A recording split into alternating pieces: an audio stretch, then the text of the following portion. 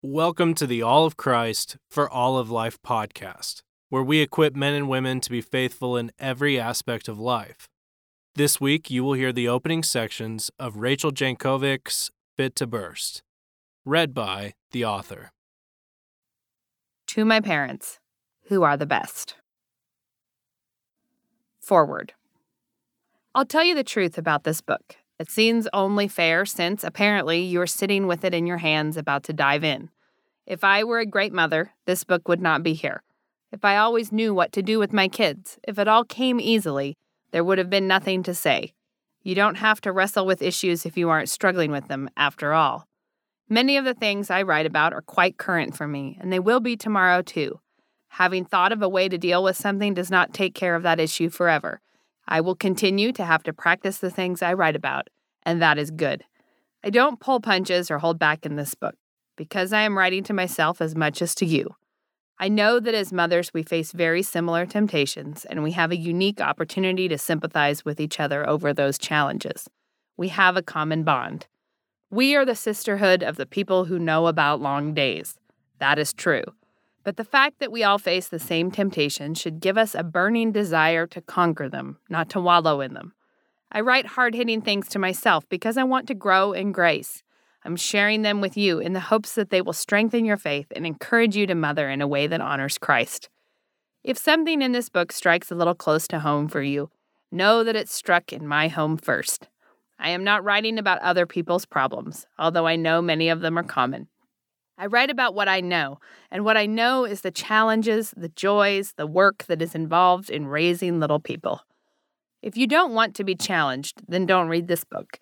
If you're just looking for sympathy and an eye roll about the work you do, just mention you have children to someone at the grocery store.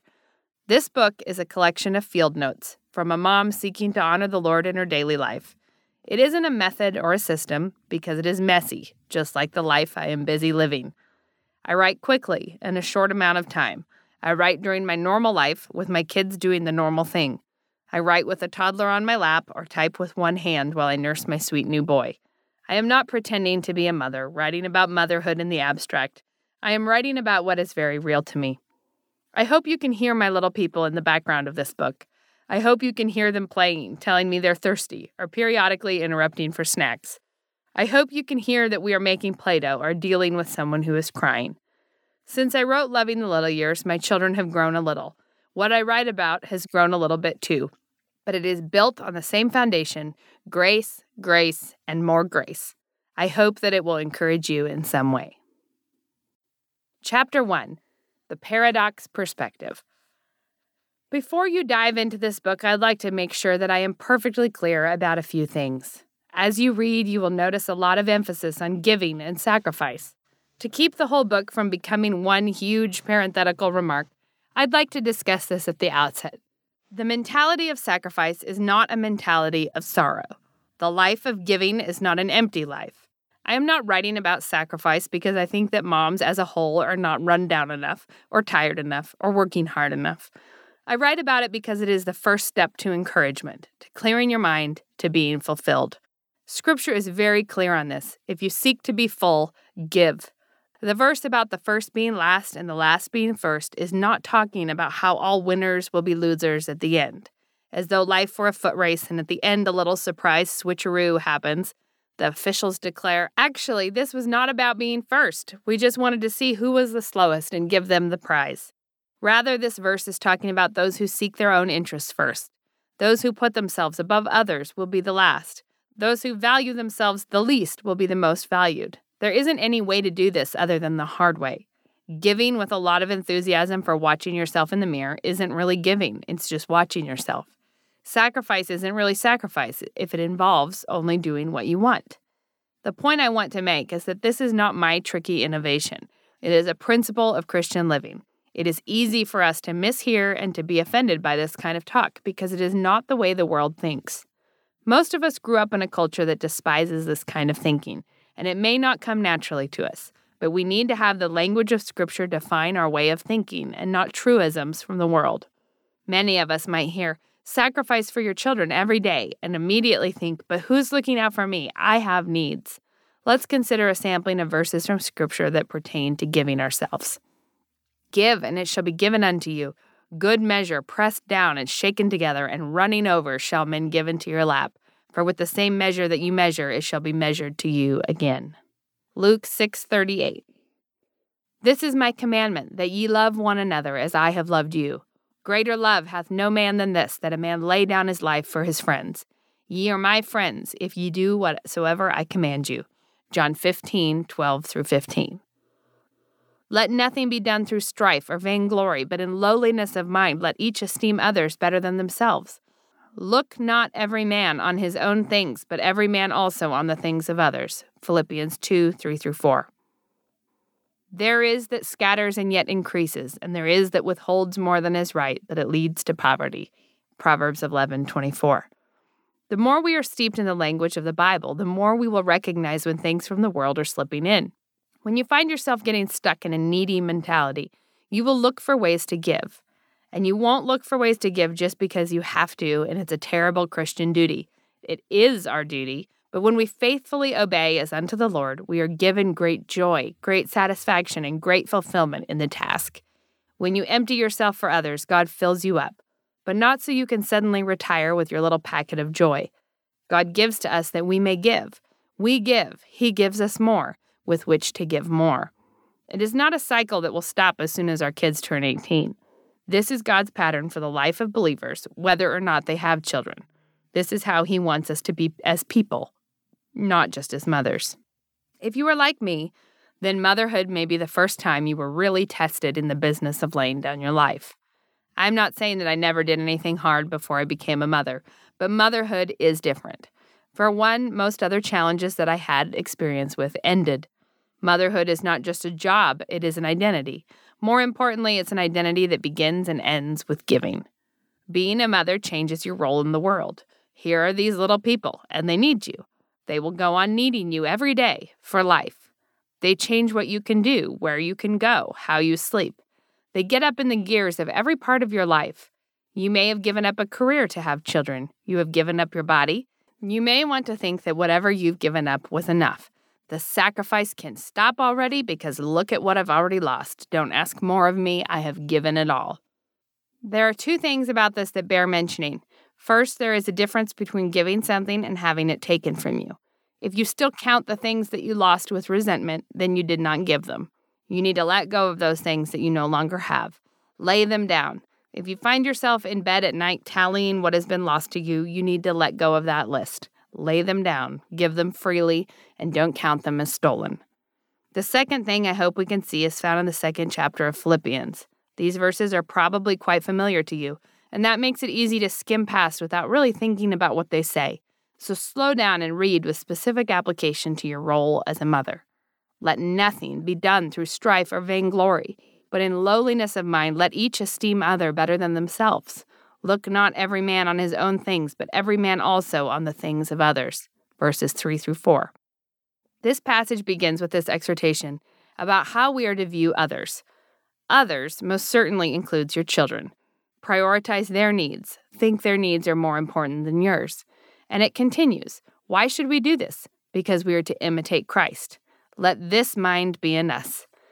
Let this mind be in you, which was also in Christ Jesus, who, being in the form of God, thought it not robbery to be equal with God, but made himself of no reputation, and took upon him the form of a servant, and was made in the likeness of men. And being found in fashion as a man, he humbled himself, and became obedient unto death, even the death of the cross. Verses 5-8. There is no amount of humbling ourselves that can compare to Christ's death. Whatever hot thoughts you can come up with about cleaning the bathroom or dealing with the sick children or wiping the snot off your shirt, whatever it isn't much. We were already fallen creatures before we took on motherhood. But this passage calls us to imitate Christ in this.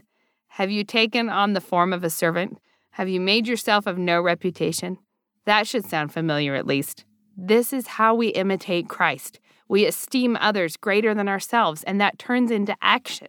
You will be humbled. You will have opportunities to humble yourself further. Choose to do so gladly, not resentfully. Christ's life given up for others is the centerpiece of our faith. Our lives given up for others is the centerpiece of our faithfulness. The glory is that in both cases, death is not the end. Christ has died for us for all time, but the trail he blazed does not end in the grave. He tells us to follow, to imitate him. This book is about that, about giving, about sacrifice, about humbling yourself, about valuing others, but primarily it is about life. It is about sinking your teeth into the kinds of moments that motherhood offers you. It is about growing in Christ in the mundane. It is about seeing the gospel in the work you're doing. It is about joy and faith and laughter beyond the sacrifice. Chapter 2, The Unbaked Biscuit. I've had this thing going lately about biscuits. It is probably due to the colder, delicious fall air. This is the season of comfort food. But to have comfort food, there needs to be a comfort person. This is not just the season to have a hot dinner hitting the table. It is the season to have a person who loves you putting it there. In my life, prompted by the cute faces that travel about my home at half height, this has somehow become a burning need to perfect biscuits. Of course, there are other things too, but biscuits are just so symbolic. Biscuits make up a small part of the culinary world. They are easy and quick, and have been satisfying children, leaving honey trails on the table for generations. But biscuits have to be made. It isn't enough to think of biscuits, because having thought of them doesn't make a childhood more full. Having thought of them doesn't give the dinner table that wonderful allure that having actually made them does. Your thoughts alone will not play into the memories of your children. A little guilt cycle often happens in the life of a mother. It usually goes something like this and could take anywhere from 2 minutes to 2 years to complete itself. I thought of biscuits. I would like to be a person who makes biscuits for my hungry children. I do not feel like making biscuits right now. I will make biscuits another time. I will have time when I'm not tired and feeling fat. The kids won't know. I wish I had made biscuits. I could have made biscuits. I'm such a bad mom who doesn't make biscuits. I'm not as good as all the moms who are everywhere in this stupid world making biscuits. People who talk about making biscuits are self-righteous. I hate biscuits. They make me feel guilty. Jesus loves me. Biscuits or not. Jesus doesn't care that I didn't make biscuits. Home free, biscuit free. Of course, the conclusion here is perfectly accurate. Jesus doesn't care in the abstract whether or not you are making biscuits. And of course, biscuits are only an example of something that you could do for your children, might not want to do, wish you had done, and then feel stricken with guilt over not doing. It could just as easily be decorating your kids' room, sewing a dress, making a birthday cake they wanted, talking to them in the evening longer than you wanted to, quitting your job to prioritize spending time with them, cleaning the bathroom, or any other thing that could actually be done, anything that could qualify as work. The thing is, works righteousness is a damning theology. Jesus did the work for us by living sinlessly and dying for our sins. We cannot earn anything by doing. So it is dangerous to start talking about anything that Christians should be doing. If you could be the most accomplished mother in the world on your own strength, it wouldn't matter in the end. There is no freedom from sin that you can find by doing something. Jesus is all, his blood is sufficient, and there is nothing you can do that will change that. But his blood will change you. When Jesus is all, things happen. When you believe to your core that you are forgiven and loved, one of the first things that happens is you start doing things. Fruit is intimately connected with forgiveness. When we are forgiven, we do not gallop out into a life of ambiguity and indifference. We do not become great negotiators of whether or not it matters that we aren't doing things. We become filled with gratitude, love, joy, and peace. And then, having a firm foundation of another's righteousness, we are free to go out and do. Jesus does not care even the tiniest bit what you do for your salvation, because there is nothing you can do for it. But he cares very much what you do with it. Having been given it, go out and reflect on all the things that you don't have to do. Be embittered by every appearance of work. Despise anything that doesn't come easily to you that might be difficult. Choose to be above the physical world. Look down on sisters who are getting more done than you. What is fruit but the outworking of our salvation? Take what you have been given and turn a profit on it. The parable of the talents in Matthew 25 is quite relevant here. The master gives gold to his servants before he leaves on a journey. 2 of them use the gold to earn more. Their investment pleases the master. He says, "Well done." But the man who is given 1 talent and merely keeps it safe does not please him. Why would you bury what I gave you? Why would you sit on it in fear? What I gave you was to be used. Turn a profit on it. Is this us? Are we always guarding the gold we were given, always afraid of losing something? Are we storing up an arsenal of unbaked biscuits with which we will feed no one? And when our master returns and asks us, "What have you done with what I've given you?" will we point at the other servants and say, "Look at them. They thought the gold you gave us wasn't sufficient. I knew it was, so I hid it to keep it safe for your return." Our master did not give us this gold of forgiveness so that we might hide it. He wants us to use it. He wants us to make things happen with it. He wants us to take our salvation and turn it into biscuits hot on the table.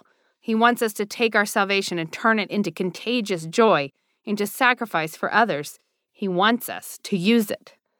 The love of Christ is not the reason that we don't have to do things. It is the reason we get to do things freely. If you had no gold, there would have been nothing to invest. If your master gave you gold, you should not be sitting on it. In Christian circles, there is constant talk about free salvation. It is free, thank God, but it is only free to us. God paid a great price for it. Jesus paid with his blood. It is free to us because someone else paid a great deal. And this is why we do not work out our salvation by never doing anything that might be hard or difficult to us. We imitate Christ and we make sacrifices for others.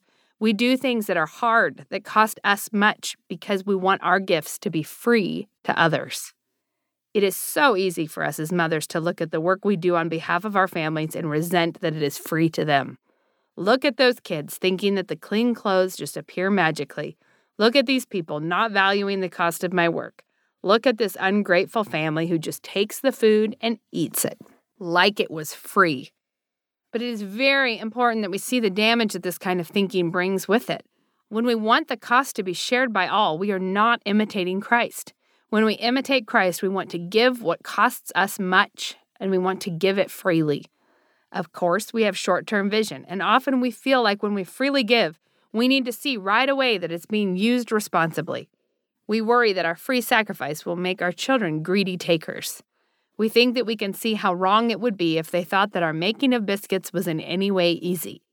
We want to know within the next 15 minutes that everyone saw what we sacrificed, acknowledged it gratefully, thanked us profusely, reflected on it quietly, and came up with a way to repay us. But God thinks in much, much bigger storylines.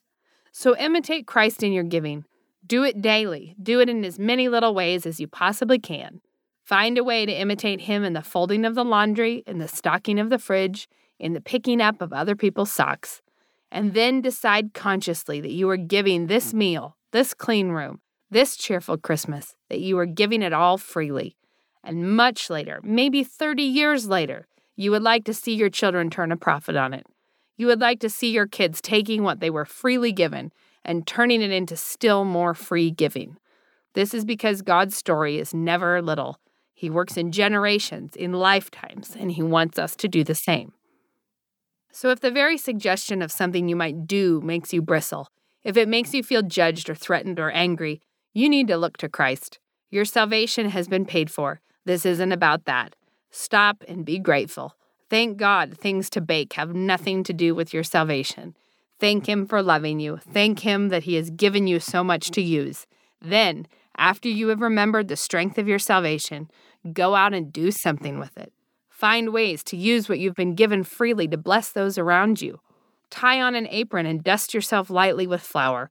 You are not here in this world to work your salvation in. Thank God you are here to work it out.